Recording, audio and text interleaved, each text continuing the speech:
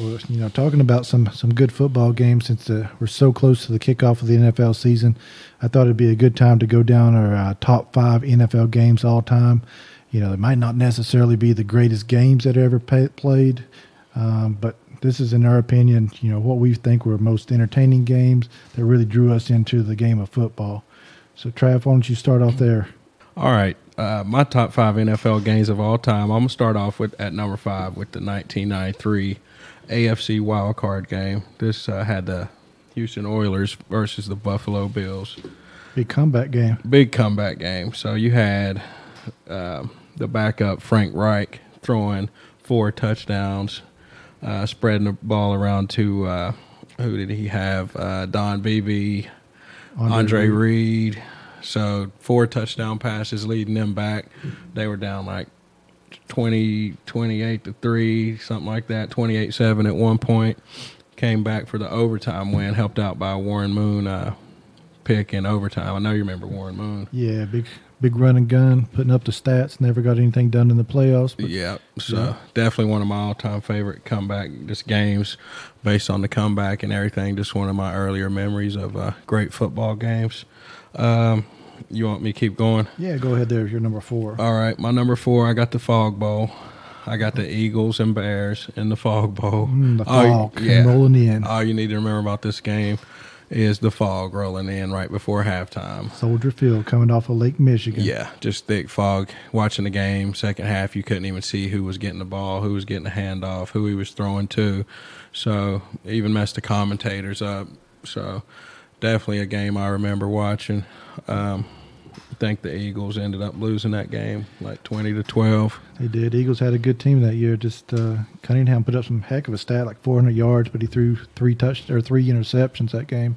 Yeah, some legends on that Eagles defense too. Jerome Brown, Reggie White, some legends involved in that Fog Bowl. All right, I'll keep it going here. Number 3, got the catch. Number 2, so we all remember the catch one. 49ers, corner of the end zone, Montana to Dwight Clark. Hauls it in. Yeah, against the Cowboys. Who was that over? Yeah.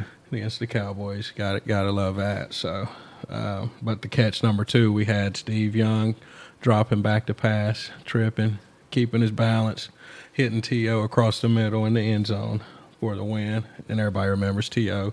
getting carried off the field, crying. Start of his, I guess that would be the start of his emotional breakdowns that he had throughout his career. It was a roller coaster, that's for sure. Yeah, so that's my number 3. Okay. Number 2, got to go with the Music City Miracle. Oh, yeah. So just a great time watching football that I remember. I think what was that, around 2000? Yeah, that was another, I think, wild card game there. Really wasn't much of a game until the very end. Yeah, so definitely the Titans needed to basically run the kickback to win the game. Only chance they had, and that's what they did. So just a little lateral and then another lateral across the field. And who was it? Dyson. Dyson took it to the had house. It down the sideline, untouched. And that was it. So they ended up winning that game after about 30 minutes of reviewing the play. For sure, I know. Once he scored there, it was going crazy. It was definitely a memorable game. Yes, sir. Number 1, I'm going to go with... Number 1, drum roll, please. Number 1, I'm going with the 2012 NFC Divisional Round game, putting my Niners against the Saints, also known as the Bounty Game. This is the game that the Saints defensive head coach, were putting bounties on our players' heads. So ended up their head coach, Sean Payton, ended up getting, suspended for like a year over this? It was a whole year, yeah, definitely. Yep. So that was a great game. Both teams over 400 yards. I think the lead changed 4 times in the last 4 minutes of the game. So, I mean, you hardly ever, you don't really see that a lot. I think the most unbelievable thing with that was Alex Smith actually put up stats that game. Yeah, and he also ran the quarterback keeper around the end and got in the end zone to put us ahead.